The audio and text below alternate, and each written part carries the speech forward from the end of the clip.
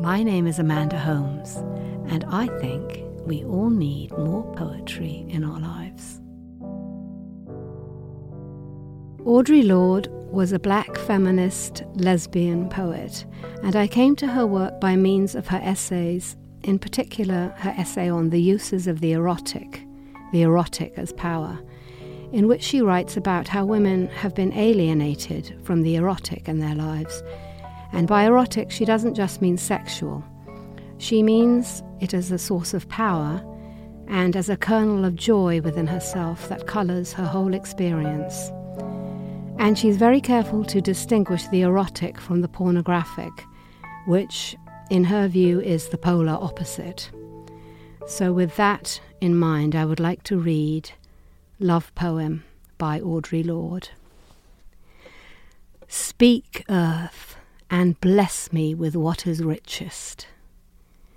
Make sky flow honey out of my hips, rigid as mountains, spread over a valley, carved out by the mouth of rain. And I knew when I entered her I was high wind in her forest's hollow.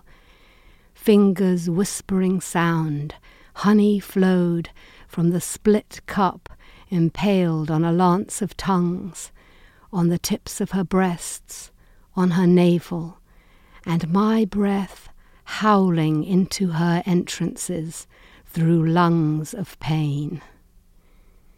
Greedy as herring gulls, or a child, I swing out over the earth, over and over again.